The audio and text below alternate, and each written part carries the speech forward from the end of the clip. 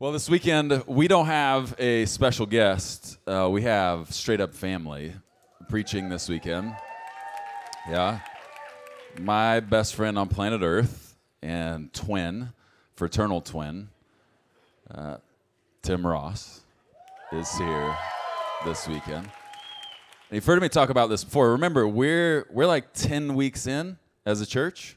I know we did a 10-year tour before that. But we're 10 weeks into Pillar Church, and this is something that Timmy and I have talked about and dreamt about for a decade and a half plus. Because remember, Gateway Scottsdale was the church I started in Scottsdale, but Pillar was the church I was meant to die pastoring in Scottsdale. And so we're only 10 weeks in to that church, and I've told you before, this is war. Building the kingdom is battle. And one of my favorite things about my twin is he knows the fight that I and we are in spiritually. And one of the most special things on the planet is that my best friend, with all the things going on in his world right now, which are blowing up, I know you know him as the basement's Tim Ross. But to me, he'll always be Timmy.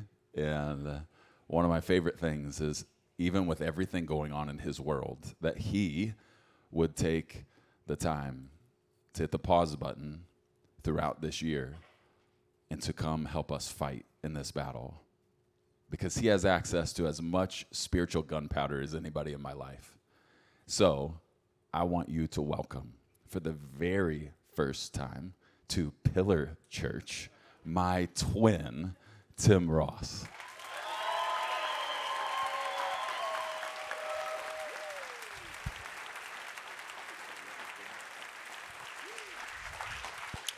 That was good enough for me, people. Let's give it up for our King of Kings and our Lord of Lords, Jesus Christ. Can we do that real quick? Thank you, God. Thank you, God, for Jesus.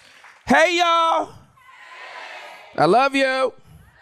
It's so good to see you. I'm so grateful to be here with you all. This is my first time being at Pillar Church, and I'm so excited about what God is doing here. And I'm just excited to serve. Prez and I are fraternal twins. He's taller. I have more hair. And I love to fight. It's just a little, I was born and raised in Inglewood, California. I'm a small frame, but when you fight, you don't fight fair. When somebody is considerably taller than you and they outweigh you, you get objects. You use these objects to your advantage, but spiritually, Scripture is clear that if one can chase 1,000, two can chase 10,000. And when you multiply that by the people in this room, the enemy has nowhere to hide in this city, in this region, in this entire state. So we have the advantage.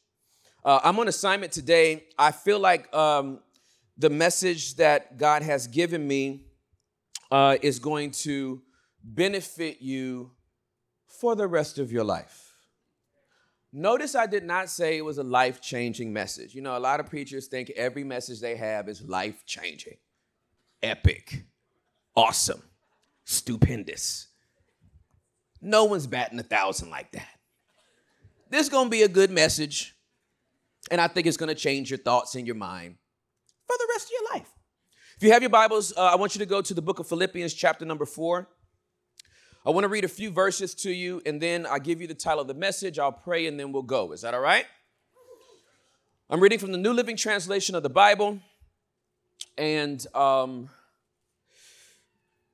that's that. I've been reading NLT. Prez is the one that put me onto NLT back in 2008. I was reading King James to young adults, and that was painful. I love the King James. I have all my scriptures memorized in King James. But quite honestly, reading King James is like off-roading in a Honda Civic. It's quite painful. So NLT just smooths out some wrinkles. There's some things in NLT that don't hit the same as that good old King's English, but we're just going to have to go with it. Philippians chapter number 4, starting at the 4th verse, Paul writes this: always be full of joy in the Lord. I say it again, rejoice. Let everyone see that you are considerate in all you do. Remember, the Lord is coming soon. Don't worry about anything. Instead, pray about everything. Tell God what you need and thank him for all he has done. Quite honestly, if this was my message for this weekend, I could really camp right there, because there's a lot of us that pray to God for what we need, but we never remind him and ourselves of what he has done. So don't pray with amnesia. Like he's not going to come through in this situation like he's come through in every previous situation you've been through. He says, thank God, tell God what you need and thank him for all he has done. Then you will experience God's peace, which exceeds anything we can understand. His peace will guard your hearts and minds as you live in Christ Jesus. And now, dear brothers and sisters, one final thing. Fix your thoughts on what is true and honorable and right and pure and lovely and admirable. Think about things that are excellent and worthy of praise. Keep putting into practice all you learned and received from me, everything you heard from me and saw me doing. Then the God of peace will be with you. I want you to pay close attention to the 8th verse. And now, dear brothers and sisters, one final thing. Fix your thoughts. That's what I want to talk to you about today. 3 words, very simple. Fix your thoughts. Would you say that with me? Fix your thoughts. One more time, a little bit louder. Fix your thoughts. One more time, real loud. Fix your thoughts. Let's pray, shall we? Holy Spirit, fix our thoughts. Amen. I pray quick. I'm the one you went over for Thanksgiving dinner. We will eat it while it's hot. I know I've offended all the intercessors. Y'all are still praying like that was not enough. The book of Philippians is one of Paul's shorter letters to a church. It does not have the theological density of Romans. It does not have the corrective tone of 1st and 2nd Corinthians. It's a very uplifting, swift, inspirational letter to a community of believers in Philippi. What makes it incredible to me is the dichotomy that you find in the words that Paul pens based on where he was at the time. The book of Philippians is one of Paul's prison letters. He was not on a beach with some shorts on, under an umbrella, with a drink that had an umbrella in it, feet crossed, casually allowing the cool sea breeze to waft through his hair and beard, chilling on the side, pontificating about how good life is and how good God is as he pens this letter. Paul, the apostle, is behind prison walls, putting pen to parchment to write to a community of believers, and the only thing he has is encouraging words, uplifting words. This should calibrate our thinking when we consider where we are and what we're going through right now. Paul is telling people that it's going to be okay, that you can be content in whatever situation that you are in, that you should be somebody that is shouting from the mountaintops that you've been redeemed by the blood of the Lamb. And he's doing all of this behind prison walls. How happy can you communicate when you're in a prison? Consider the last 7 days of your life and some of the text messages you've sent out for some of the inconveniences you have been exposed to. And imagine now being behind prison walls and you put pen to paper and the words are not, please help. It's so hard out here. Pray, saints. Don't do short prayers like Tim. Intercede, man. Get me a better defense lawyer, man. I'm locked up. He is behind bars encouraging people. And when somebody's behind bars writing you and telling you that you can rejoice, I think you better rejoice. Now, it would be one thing if Paul's behind bars and he is writing to a community that is experiencing freedom and joy and bliss. It's not a letter to Scottsdale, baby Dubai. This is a letter to Philippi. Paul, who was behind prison walls, literally putting pen to parchment to uplift a community of believers who are being persecuted for their faith. It's easy to tell people that are already in happy circumstances to be happy. It's another thing to tell people that are being persecuted, rejoice. I know you're under some duress right now, but tell God what you need and thank Him for all He has done. And the peace of God that passes all understanding shall guard your heart and mind through Christ Jesus. Imagine reading this letter, being persecuted for what you believe, not casually strolling in from the comfort of your house to worship the Lord like we all did today, but getting up 3 hours early and driving in circles to make sure that you're not being trailed, to park underground, to get to a place where you can worship the Lord, but maybe not too loud, not because you're ashamed, but because you might be arrested. Rejoice under those circumstances. Pray, ask God what you need under those circumstances, but thank Him for what He has done under those circumstances. And the peace of God that passes all understanding, I guarantee you, even being persecuted, will guard your heart and mind through Christ Jesus. If this is all Paul wrote, it would have been enough.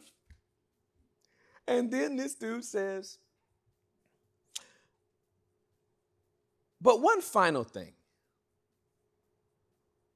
After all the encouragement that I could give you, I got one final thing I need you to do. Fix your thoughts. If Paul would have just left it right there, I think it would have been enough. But he goes on to kind of cascade in a way what he wants you to think about. And he says, fix your thoughts on what is true and honorable and right and pure and lovely and admirable. Think about things that are excellent and worthy of praise.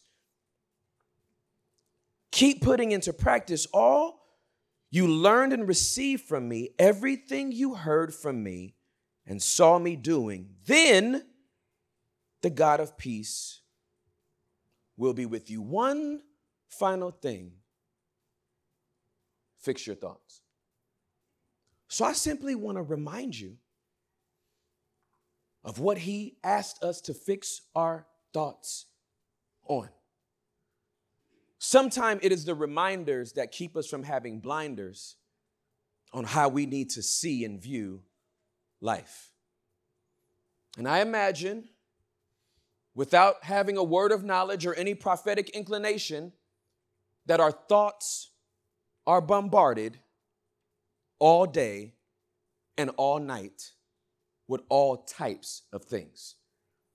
And so Paul says, you need to be very, very mindful about what's living in your head. Rent-free for no reason. Number one, he says, fix your thoughts on things that are true. Woo! I'm so grateful he said this. Because we live in a day and age right now, ladies and gentlemen, where everybody thinks they know what truth is. We live in a day and age right now, ladies and gentlemen, where everybody thinks their truth is the truth. I'm speaking my truth. No, it's not. That's not true. That's your opinion. It's my truth. It's true to me. And you will respect my truth. I don't have to. No, I don't have to respect your truth. I do respect the truth. And I just happen to know what the truth is. It is not a doctrine. It is not a denomination. It is not a theological ideology. It is a person. And his name is Jesus. He is the truth. He said, I am the way, the truth, and the life. No man can come to the Father except through me. He's the truth. So when scripture says, fix your mind on the truth, things that are true, it starts with a person. You can tell me what you think your truth is. I'm going to line it up against the man who is the truth. And after I make my comparative analysis, I'm going to let you know if what you're saying is the truth. Here's my truth, blah. And I take it to the man and I'm like, Yeshua doesn't think that's the truth. I can't tell you how many things I've been wrong on when I line it up in front of who is literally the embodiment of truth. Fix your mind on Jesus. Let this mind be in you that was also in Christ Jesus. If he would have stopped there, it would have been fantastic. He goes on. Fix your thoughts on things that are honorable and right. Ooh, this should blow up a bunch of people's feed on social media. If we're going to fix our thoughts on things that are honorable and right, it simply means that I don't want to look at things that are dishonorable and wrong. I don't want things in my mind that bring dishonor to God and discomfort to me. Just because people put it out doesn't mean I have to consume it. I have successfully broken the algorithm on Instagram Explore page. I'm so proud of myself. Only people in this room of a certain age and stage will be able to appreciate this. But the Explore page on Instagram can be highly ratchet. It can be absolutely inappropriate and bring you things that you never wanted to see or never wanted to entertain. And you're like, oh my goodness, how'd this pop up? And then you're looking around like, oh Jesus, I hope nobody saw this. I'm going to tell you how you can successfully change the algorithm of your Explore page. They have a little button that if you hold down on the thing that you don't like, a little icon will pop up to say not interested. And you push that button and you never see anything like that again. After 4.5 months of doing this, I told you the algorithm was ratchet and it wants you to see dishonorable and wrong things. So after 4.5 months of playing whack-a-mole with this Explore page, the only thing that pops up now is basketball and butterflies. It is the most beautiful Explore page you've ever seen in your life. I can put it up on the screens right now and just scroll incessantly. And the only thing that will come up is slam dunks, 3-pointers, and butterflies. It is beautiful. Why? I don't want anything in my space that is dishonorable and downright wrong. They show up in my prayer time, man. When I'm trying to worship, some meme pops up and I'm like, why is this in my head right now? Because I've allowed things into my mind that I don't want to see. I don't know about you, but it can be hard to shake certain images, sounds, sayings, scenes. So we don't want to look at anything that's dishonorable and wrong. Fix your thoughts on things that are honorable and right. Next thing he says, which I love, is fix your thoughts on things that are pure, lovely, and admirable.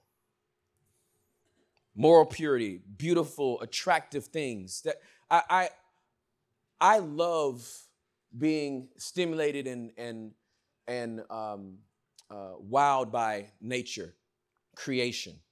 I love time alone. I'm an introvert, and so I recharge when I am alone. When I get to be around things that are pure and lovely, you get to admire things and be wowed by God in ways that are just beautiful, sweet, and innocent. Why is this so important, especially right now in our culture? Because there's a lot of impure things and a lot of things that are really not attractive that we're being told is attractive. And if you don't know the difference, it can get really, really cloudy very, very quickly. I love nature. It's beautiful. I love being in the mountains. I just love being alone. Anywhere I can be alone. Did I say I like being alone? I'm an introvert. Introverts don't mean that you don't like people. It just means that people drain you. And you need time to recharge alone. Y'all are draining me right now. Y'all look so sweet and you're like, I'm not even doing anything. It's me. It's not you. It's clearly me. But when I'm alone, I just get to behold beauty in a way and interact with nature in a way, but I don't want to have thoughts that are impure. I don't want to have thoughts that cloud me. I don't want to have thoughts that bring me down. We have too many cynical Christians. We have too many believers that can't see the beauty in things because they've trained their minds to only see the bad in things. Ooh, okay, Holy Spirit. Some of y'all need to cut off the news. I heard that real clear. I don't know who that's for, but that news cycle is not good for you 24/7. This message is not about sticking your head in the sand and not know what's going on in the world. It is to say, what are you spending the most time bringing in to your mind that's going to live in your thoughts? And a news cycle is going to give you 57 minutes of bad news and 2.5 minutes of a cat being saved from a tree by a fire truck. Well, not the fire truck itself. I'm a literist. The fireman, right? If the truck does it, that's a transformer, and that's a completely different message. Sorry, the literalist in me was like, fix it, Tim. What are you thinking about? Is it pure? Is it beautiful? Is it lovely? Is it admirable? Or is it toxic, divisive? I was on a plane with a woman yesterday, 79 years old, from Tennessee. She was missing like 6 teeth. And she was so sweet. We talked for she talked. In our 50-minute conversation, she talked 47 minutes. And I learned so much from that woman. 5'2", married 3 times, left 2 domestically violent relationships and found out a way to still enjoy her life. Love her kids, her grandkids, and her great-grandkids. We bonded on things, and I learned so much from that woman from Tennessee. The only thing that brought us together was a seat on a plane. There is nothing that this 79-year-old woman from Tennessee and this boy who is 47 from Inglewood really have in common, except when your mind is open to just engage with a person instead of judging that person, stereotyping that person, having preconceived ideas about that person. You get to just enjoy life in a completely different way. But we have believers. I'm not talking about people in the world. I'm talking about we have believers whose minds have been polluted so much by outside culture that you can't even love your brother and your sister the way that we should without having a preconceived judgment about them. Fix your thoughts. Paul goes on to say, I want you to think about things and fix your thoughts on things that are excellent. It's one of my favorites, and I'm going to stir the pot a little bit on this one as well. I love excellent things. I survived the hood, so I'm really bougie, okay? I have not been on missions trips and stuff like that. Surviving the hood is a missions trip, so I pay for people to go on missions trip. I don't go. I'm like, you're about to go rough it in Cambodia? Here's money. I'm praying for y'all. I survived my mission trip. It was the hood. Okay, so I love excellent things. I'm inspired by painters and artists that are excellent, musicians that are great at their craft. I'm inspired every time. We're big fans of the Summer Olympics. So when Michael Phelps won all of those gold medals for swimming, it made me want to dive in a pool. You just get inspired. You're like, I'm going to swim too. Not as fast or win anything notably, but yay. Usain Bolt wins 9 gold medals over 3 Olympics. Do you know how much excellence you have to have for how long to win 9 medals across 3 different Olympics? That's the span of 12 years. The conditioning of the body, the mental fortitude you have to be determined every year. It's one thing to win, but to win again and then again, that's excellent. Now I want to sprint. When I eat great food, it makes me want to cook. I can't, but it makes me want to. I love things that are excellent. We are inspired when things are excellent. We are uplifted when things are excellent. Here's what I don't like. I do not like when we as believers are told to accept things that are mediocre just because we believe in Jesus. No, I want to think about things that are excellent. So make sure that what you're giving me is excellent. I don't care if it's a Christian business. If you're late with your product, you're not excellent. I don't care if it's praise and worship. If you don't know how to play the guitar, don't play the guitar. Technology exists where we can get the track to play until you finish your lessons. If you can't sing, don't make a joyful noise with the hot mic. That is not excellent. If you can't get a download from heaven for a sermon, don't Google one online. I want fresh bread, not croutons. Is it excellent? Is it good? Because that's what inspires us. When you see somebody that has taken time to make something just right, it inspires us all.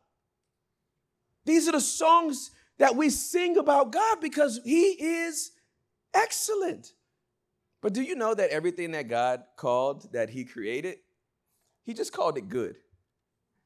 We say it's majestic to behold, and we take it all in, and we're like, oh my goodness, I am just completely overwhelmed by the beautiful creation that is downloaded from heaven. And God's like, it's good. Those mountains, good. Snow-capped mountains, good. That horse, it's good. Crocodile, good. Roach, I don't know how he called that good, but whatever. There's an ecosystem I don't know about. If I see him, I'm spraying him, but whatever. Think about things that are excellent. Focus your mind on things that inspire you to be great. Don't rehash stuff that's already bad. Don't bring up a lot of stuff that's bad. Hear me. If it's consuming your mind, it will make you go blind to the beauty of what God has in creation. And lastly, Paul says, fix your thoughts on things that are worthy of praise. I love this one. Fix your thoughts on things that are worthy of praise. My most simplistic way to make this happen is simply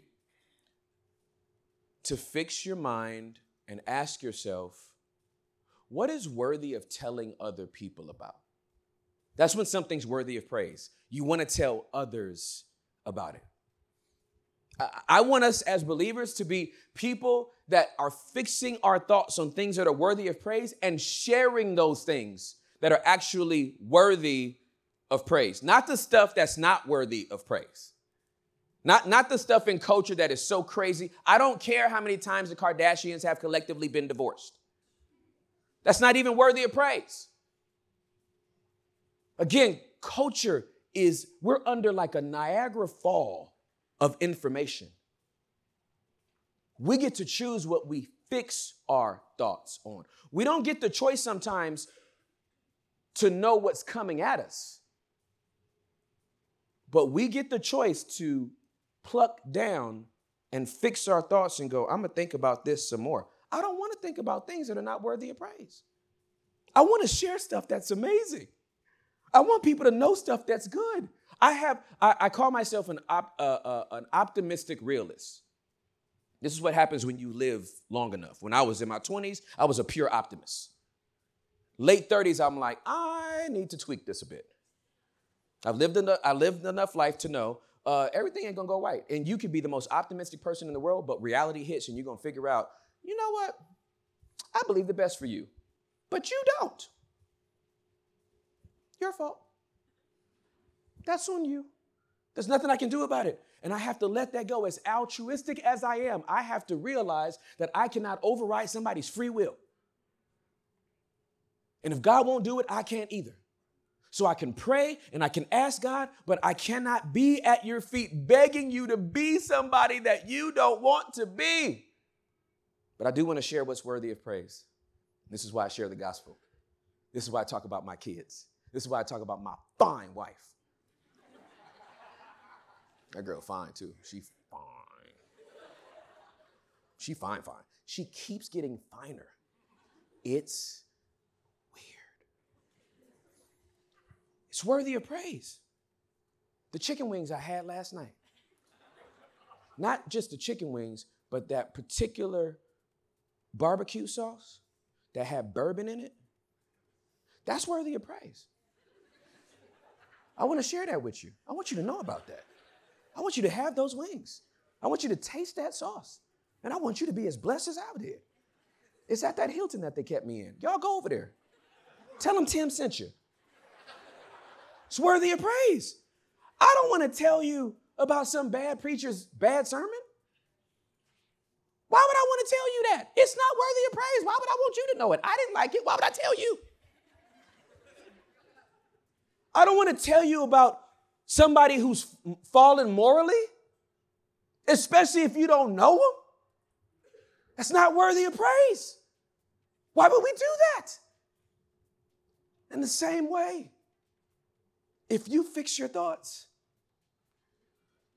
you will literally not be so overwhelmed by the issues of life. May I remind you that a man that wrote this was behind prison walls, putting pen to parchment, letting the Philippians know who were persecuted that they could have joy. What's our excuse? If you were to walk up to the average Philippian who read Paul's letter, being persecuted in their day, and say, how's it going? Woo! It is so good.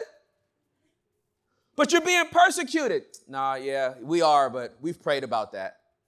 And our minds are at peace. And we fix our thoughts on things that are true. And the truth is that even in persecution, our God is still faithful. He never promised us that a relationship with Jesus would exempt us from life. He did promise that he would be with us always, even to the end of the age. See, when you have an anchor rooted in what Christ says about you and what God says is true about your life, it doesn't matter what situation you find yourself in. Bad doctor's report, you're like, God is still good. I'll never forget my cousin Cookie. I called her my aunt because she was so much older than me. But my cousin Cookie was diagnosed with breast cancer, and she had to have a double mastectomy. She had a double mastectomy. They got all the cancer out. It went into remission. A few years later, it came back. When it came back, the whole family was devastated, and they were supposed to do more surgeries.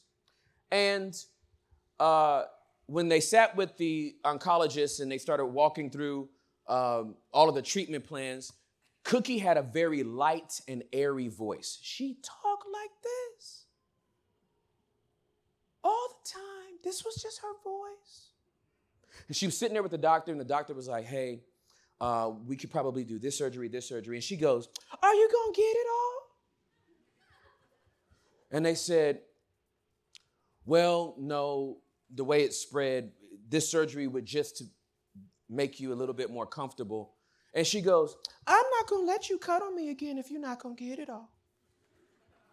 And the family was like, you have to have the surgery. We love you. You got to stay around. You got to have the surgery. And she goes, I don't see what the big deal is. She was like, I'm in a win-win situation. If God heals me, amen. And if I die, I'm going to be with him. So, amen. I don't see what y'all crying about. Listen, this is a woman whose thoughts were fixed on what the truth was. It is not the doctor's report. This woman's mind was fixed on what is honorable and right, what is pure, lovely, admirable, excellent, and worthy of praise. So, fix your thoughts. Would you do that with me? I know it's kind of corny, but just fix your. Again. One more time. Now, some of y'all think that, like basketball, that this is a Carmelo Anthony tribute, but it's not. 8 people got it. Okay. This week, if what I call an invading thought pops into your mind, just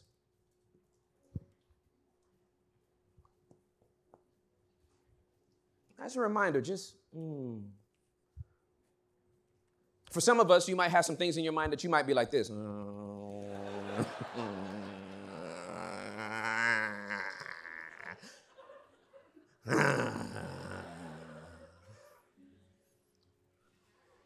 I'm telling you, there is a war going on for what we think about. What we think about, we either put words to or actions to. The right things will bring out the right words and the right actions. The wrong things can bring out the wrong words and the wrong actions. And so it's imperative that we fix our thoughts. Would you bow your heads and close your eyes? What is the Holy Spirit saying to you through this message? I can testify that I've had a lot of thoughts that I've needed fixed. Well, actually, I've had a lot of thoughts that I needed kicked out of my mind before they could be replaced with the thoughts that needed to be fixed.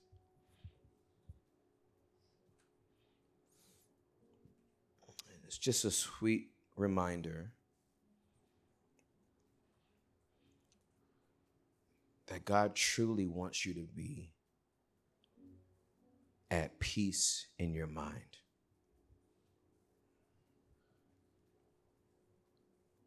Not riddled with worry,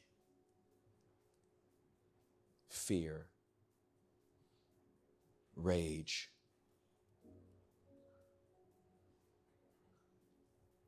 but at peace because you know who the truth is.